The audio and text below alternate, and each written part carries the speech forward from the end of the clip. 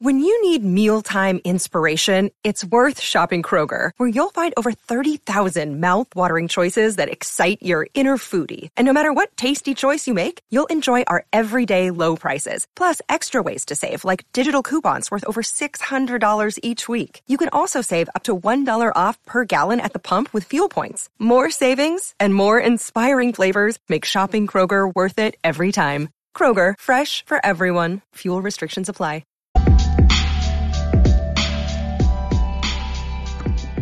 Hello and welcome to the Heat Check podcast, the Miami Herald's Miami Heat podcast. I'm David Wilson and I'm joined, as always, on the other line by Anthony Chang, our Heat beat writer here at the Herald. Anthony, what's going on? So much, just enjoying the offseason, David. How are you? I'm doing pretty good. We were originally thinking maybe we weren't going to record this week, but we are here for a quick episode. At least we say it's going to be quick. These always tend to go longer than we expect because it was scheduled release day today. That's the big topic of conversation. Anthony, you want to go game? We're going game by game, right? You're telling me win-loss. Yeah, I'm a 77-5. So 77-5. That would be a record for those keeping score at home. Obviously, you can find the schedule in a million different places. You can, but go to MiamiHerald.com and read Anthony's story instead, because he's got the breakdown, the takeaways. You could have done 5 takeaways on the schedule release, but instead you just settled for a little bit of a breakdown of what the most important things to know from the schedule. Obviously, a couple of days ago, I'd say a little Heat Twitter uproar about no Christmas games. Yeah. I know we're both happy about no Christmas games, though, selfishly. No, they're not playing opening night. Another situation where they, as a team that made the Eastern Conference Finals, could have been. But overall, Anthony, what were your biggest takeaways from this schedule? Well, they play the Lakers twice. They play the Blazers twice. I'm kidding. I really think, I know everyone loves seeing the schedule. And even for me, it's big because I get to plan my life now. Yeah, exactly. The schedule. I was with Barry earlier today, and he was already Barry Jackson, our colleague, who tends to cover a couple of Heat road trips, and he was already like, well, I'm going to go on this trip, but there's no West Coast trips in the second half of the year, and usually I like to do a West Coast trip. So it's a big deal in Heat media world, certainly. And obviously fans like it too, as you said. Yeah, our lives are built around this 82-game schedule. But for the most part, it's okay, you know the teams you're playing, right? It's just about, I know fans really get into national TV stuff, and I think the Heat have an argument. They could use this as motivation not to have – I mean, they're the only team of the 8 who made it past the first round last season that is not playing on Christmas. Yeah. The other 7 are on Christmas. The Knicks took the Heat's spot, but the Knicks obviously were not good last season. They didn't make the playoffs. You also add to the fact the Heat are on national TV 11 times, not counting the NBA TV games. They're on national TV 11 times as of now. Lakers didn't make the playoffs 27 times, which, again, that's not surprising. They have LeBron. They have Anthony Davis. It's LA. But 27-11. The Sixers on national TV 23 times for the Heat's 11. The Heat obviously beat the Sixers last year in the playoffs. The Knicks, who did not make the playoffs, so we just stated, on national TV 13 times for the Heat's 11 games. So, yeah, I mean, I think fans probably have a case to make about the Heat maybe not getting enough due for what they did last season. They pretty much returned the same team except for PJ Tucker. But it's like we've talked about for the last few years, David. They don't have there's not really drama on this team. They don't have that star that fans are going to pay anything to watch. Jimmy Butler is great, but he doesn't play the most exciting brand of basketball. Bam Adebayo is great, but he's not going to, he's not going for 35 or 40 every night. They play a different brand, and I think that's reflected on the schedule this year. Yeah, there's, they as good as Jimmy Butler and Bam are, they lack the traditional superstar, in the sense of the guy who's going to be on all the ESPN promotional stuff in the preseason or on a video game cover or in commercials. I guess Jimmy's in commercials. I actually really tend to like Jimmy Butler's commercials. I think they're quite charming and different than every other NBA player's commercial. It's all intense, and then Jimmy Butler is singing Hall & Oates on an airplane or whatever. Actually, Hootie and the Blowfish on an airplane, I think it was, right? Hall & Oates is a different commercial. Yeah. But yeah, like you said, it feeds into the classic Heat disrespect storyline, which the Heat they'll take every little droplet that they can to fuel that fire. But like you said, there's a beef for Heat fans to have with. I mean, it doesn't really. Most Heat fans that at least we deal with tend to be Miamians, so it's not that big of a deal. They're watching all the games at home anyway. But obviously, it kind of it's like a perpetuating thing, right? Where like the Heat get disrespected in the media, and that means they don't get games on TV, and because they're not on TV and people aren't watching how fun they are to watch or how good Jimmy Butler is, they get disrespected more. So it perpetuates itself a little bit. But like you said, the Heat are I think content to fly under the radar whenever possible. Yeah, I don't think this is like necessarily surprising. I think that it would have been more surprising if the Heat would have gotten 25 national TV games, right? Because it's just like they're just not that team that like is a huge draw nationally for whatever reason. It's probably for the reasons we just discussed. But even though they've been so successful, and last year they were one shot away from the NBA Finals, like until they got to that point, nobody was really like paying that much attention to them because again they don't have a LeBron James. Right. They don't have, Dwayne Wade. Like when Dwayne Wade was on the team, like there was a bigger national draw. Even if the team was technically worse than this, last season's Heat team, like they were just a bigger draw because of Dwayne Wade and the style he played. So, I just think, yes, it could provide a chip on the Heat's shoulder, but I kind of think a lot of times that's usually overstated. Yeah. They ultimately fans care a lot more about what television channel the game is on than I'm sure the organization loves to be on ESPN, right? It's good for marketing, all that kind of stuff, like the business side of things. But obviously, Pat Riley is not looking at this schedule and being like, we're only on ESPN 5 times. Like that's not happening. Yeah, and I will say, like, I'm guessing most players, most coaches probably are happy they're not playing on Christmas. Yeah. I mean, it's nice to be home on Christmas. Yeah, like you want to be home with your family on Christmas usually. So I don't think it's necessarily a bad thing. Yeah, again, fans will care. They want to watch, their team play on that big stage on Christmas Day. It's always fun. But for those involved, including media, it's always a win when you're not playing on Christmas.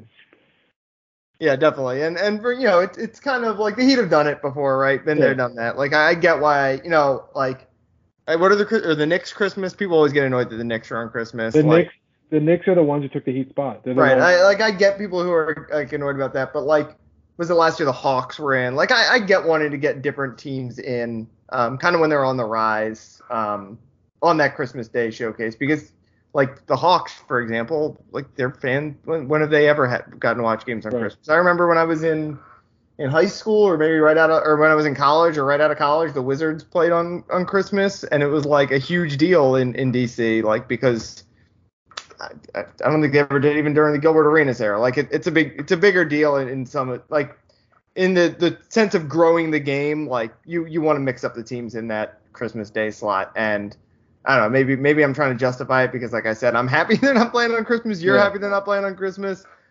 Most players on the team are probably happy they're not playing on Christmas. People in the organization are probably happy they're not playing on Christmas. But again, it's another one where it's like I get why the fans are like annoyed about it, or at least pretending to be annoyed about it, right? That's half the Heat shtick, right? Too is you pretend to be aggrieved by everything. For the Heat fan, it's weird when they are getting a lot of attention. Yeah, exactly. Right? Like it's like, what's going on? I don't like this. Like they want that. Well, I was gonna say, people complain that the Heat don't get attention now, and people complained when the Heat were getting too much attention during the LeBron era, right? It's just like like they were the most covered team in NBA history. Like it's not like people don't care about the Heat. It's just different times, different star power, obviously, than they had during the Big Three era. Anything else that stood out to you from the schedule? I mean, starting with a 4-game homestand, I think it's the most consecutive home game the Heat has ever begun a season with. A tough 4-game homestand too. Like a couple Eastern Conference tests. You open it up with the Bulls, then you play the Celtics in the second game, and then a back-to-back at home against the Raptors. So 3 likely playoff teams. You you open the season with, so that'll be interesting. And they have 10 of the first 14 at home. So they'll have an opportunity to get off to a pretty good start, considering all the home games. They do have some tough ones in there. But then they hit the road for pretty much like the next month or month and a half. So in the end, they'll play 41 home games and 41 road games, and it'll even out. But do you count it out? I counted it out just to make sure. Actually, well, yeah, it still counts as a road game, but they play the Spurs in Mexico City, so they don't go to San Antonio this year. That's true. That game will be in Mexico City. Not going to turn off the air conditioning. Yes, probably not. They won't have a bat in the arena either. So that's another notable in Mexico City, December 17th against the Spurs. It's weird. Like, there's a lot of. They did this a few years ago to reduce travel during the pandemic, where they had like this. The Bucks play both of their games in Miami on the same trip. You know, they make one trip to Miami, and there's a lot of that this season. But I think it's 7 situations where like the Heat are playing the same team in consecutive games, but 6 of them, the Heat are in Miami.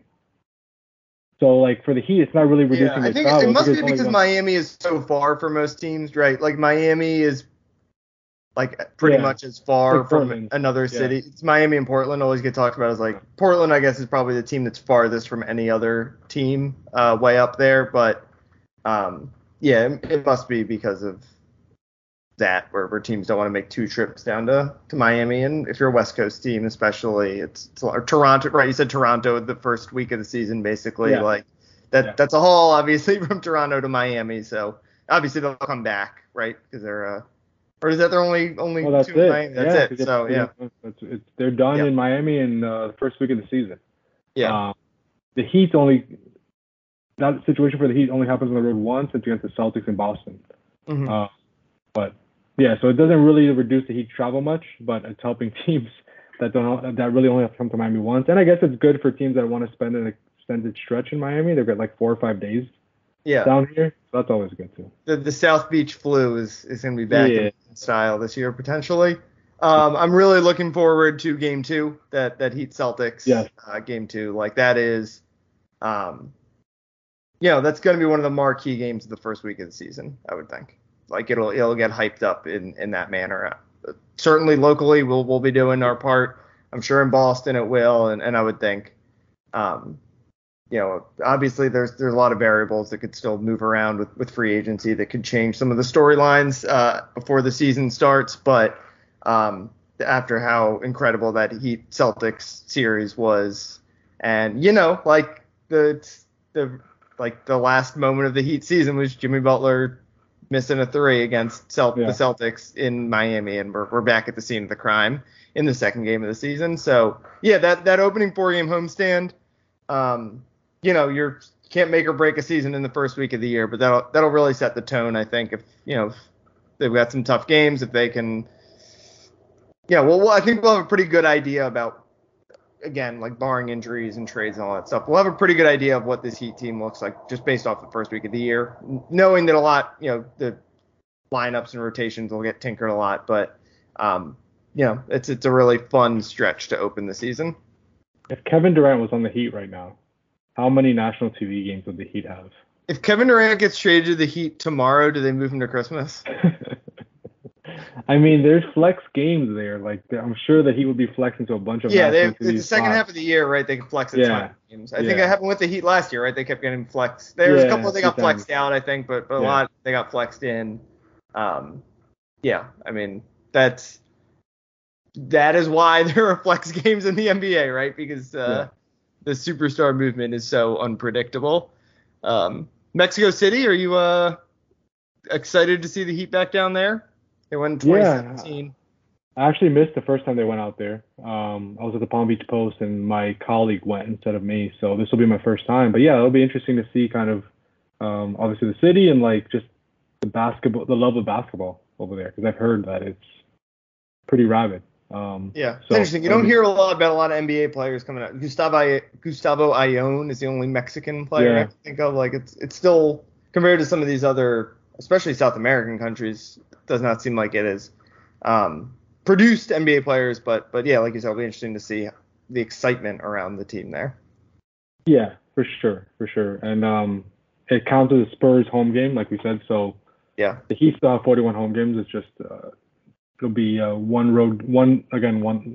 trip to San Antonio this year. So that's a game that stands out obviously among the 82 just because it's so different. Playing in a different country, obviously.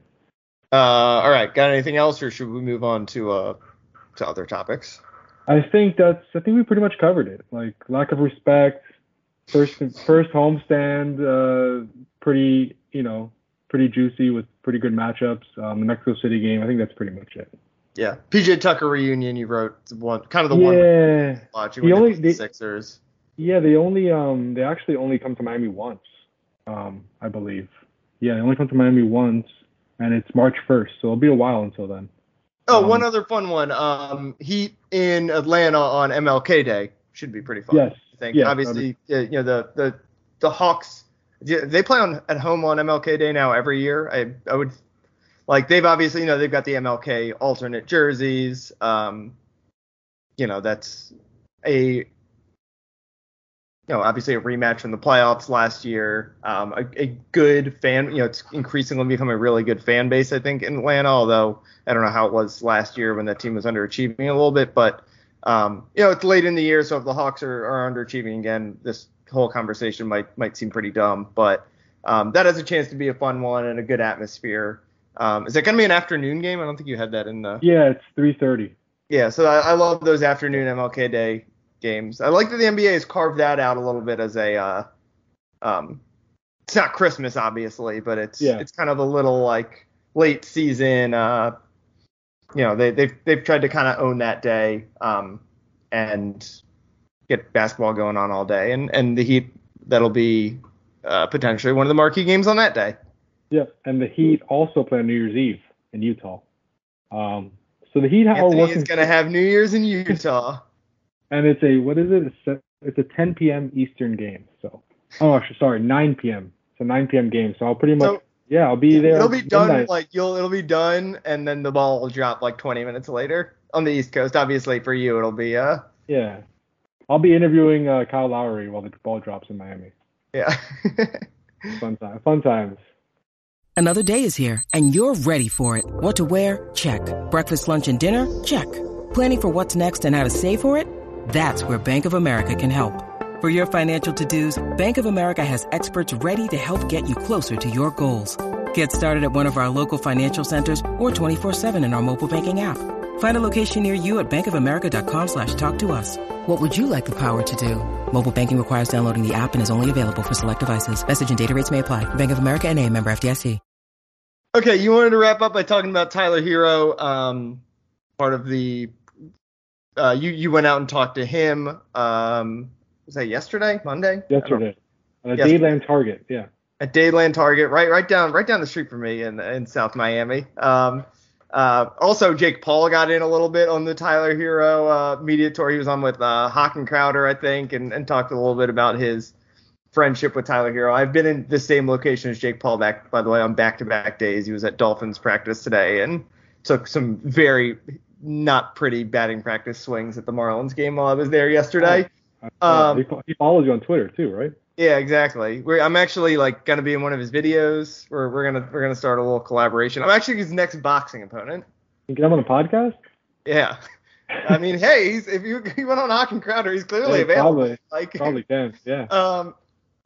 So anyway, what Tyler talk about when you were out there with him? Yeah, I mean, it was the first time he's spoken to us since exit interview day, and obviously nothing has transpired since then, but there's been a lot of speculation surrounding his name.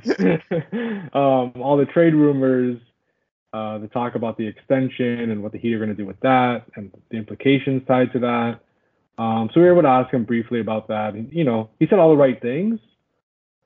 Basically saying he's been in rumors pretty much his entire career, which is pretty much true. It's true. Yeah. Knows how to deal with it, and it just is what it is. But I guess his main message was, and this is a quote, I think that said it all, was the rumors, they don't bother me, whether I'm on the Heat or somewhere else, I'm getting ready for the season. So I think he's kind of taking it as this, I'm going to focus on me this off season, and wherever I am, it is what it is. But it was just interesting to talk to him. Because again, we haven't talked to him in a few months about the extension. Whether it's true or not, I don't know. But he said he knows as much as we do. So I take that as the Heat have not really had much conversation with him about the extension yet, which is not surprising because they have 2 more months really to get that done. And as soon as he signs it, then he can't be traded. So why do it any sooner than you need to? Mm-hmm. But he did, that was his answer to that question is like, his quote was, "I'm just waiting my turn and we'll see what happens. There's a deadline, but I'm going to let my agent take care of that and we'll see and see what happens." So that's also, something that's unresolved, and he will have a decision to make on that in the coming weeks. Is Tyler Hero going to be the new C.J. McCollum? Or, I know C.J. McCollum would always get annoyed that his name popped up in trade rumors basically for, 5 years straight. Is that kind of Tyler Hero's destiny right now? It feels like, obviously I don't think his rookie year he was necessarily in trade rumors, right? But pretty much since then, it has been nonstop for him for 2+ years. My sense of time is all thrown off with the pandemic and stuff, but the last 2 off seasons, it's been kind of nonstop with him. Yeah, starting with all the James Harden stuff. Right. James Harden was being traded from Houston. Yeah, we've been talking about Tyler Hero trades for 2 years on this podcast. Pretty much. Yeah, and whatever. I don't know. Like I said, he'll get fake. He'll get a 1-year break if he signs this extension. That's true. So that'll be good for him to know, basically he's not completely untradeable, but essentially he can't be traded for the next year. So yeah, it's interesting because the old idea was I can't wait to settle down in a city and make it my home. For an athlete, Tyler Hero is not going to play his whole career in Miami. Wouldn't that be ironic if he did? If he did, the one guy. But I'm not even saying because he's going to get traded. Just that's how basketball works. We're the list of guys who are going to play with one, the only active players in the NBA right now who are going to play their whole career with one team are Udonis, Giannis, I bet, and Steph. That's it. And maybe Draymond and Clay. Maybe that whole Warriors group will just stay together forever. But even Draymond isn't trade rumors. Yeah. And Giannis, who knows, right? And Giannis, who knows, right? Even Dwayne Wade played a few years outside of Miami. Right. You just never know in a career what's going to happen. Like you said, Tyler will, I'm sure he will, he clearly likes Miami a lot. And I'm sure he's going to be very excited when he gets that little bit of stability. But like you said, even if he signs that extension, that's 1 year, and then we'll be right back at it talking about trade rumors. Unless he ascends to become a top 20 player in the NBA in that time frame. That's just it's the nature of the business in the NBA at large, but especially in Miami, where Pat Riley and just the expectation in this city is that the Heat are always looking to improve and go after the next guy. And when you're a guy of Tyler Hero's, even Bam, right? Bam is an all-star player, a defensive player of the year contender, and even he can't escape it in Miami. He wouldn't escape it in most cities in the NBA that are at the Heat's level, that are title contenders or conference finals contenders. So it's gonna come with the business. And the interesting part, like you said about Tyler Hero, is it feels like it's pretty much been since day one. Yeah, as soon as July 1, 2023 hits, he signs his extension, we'll be back at it, like you said, talking about hypothetical trades involving Tyler Hero. Kind of feel bad for him, right? Because it's probably not a fun existence to be just look up on social media and you're always being. Well, especially he's that generation where he's on Twitter and Instagram, right? He sees it.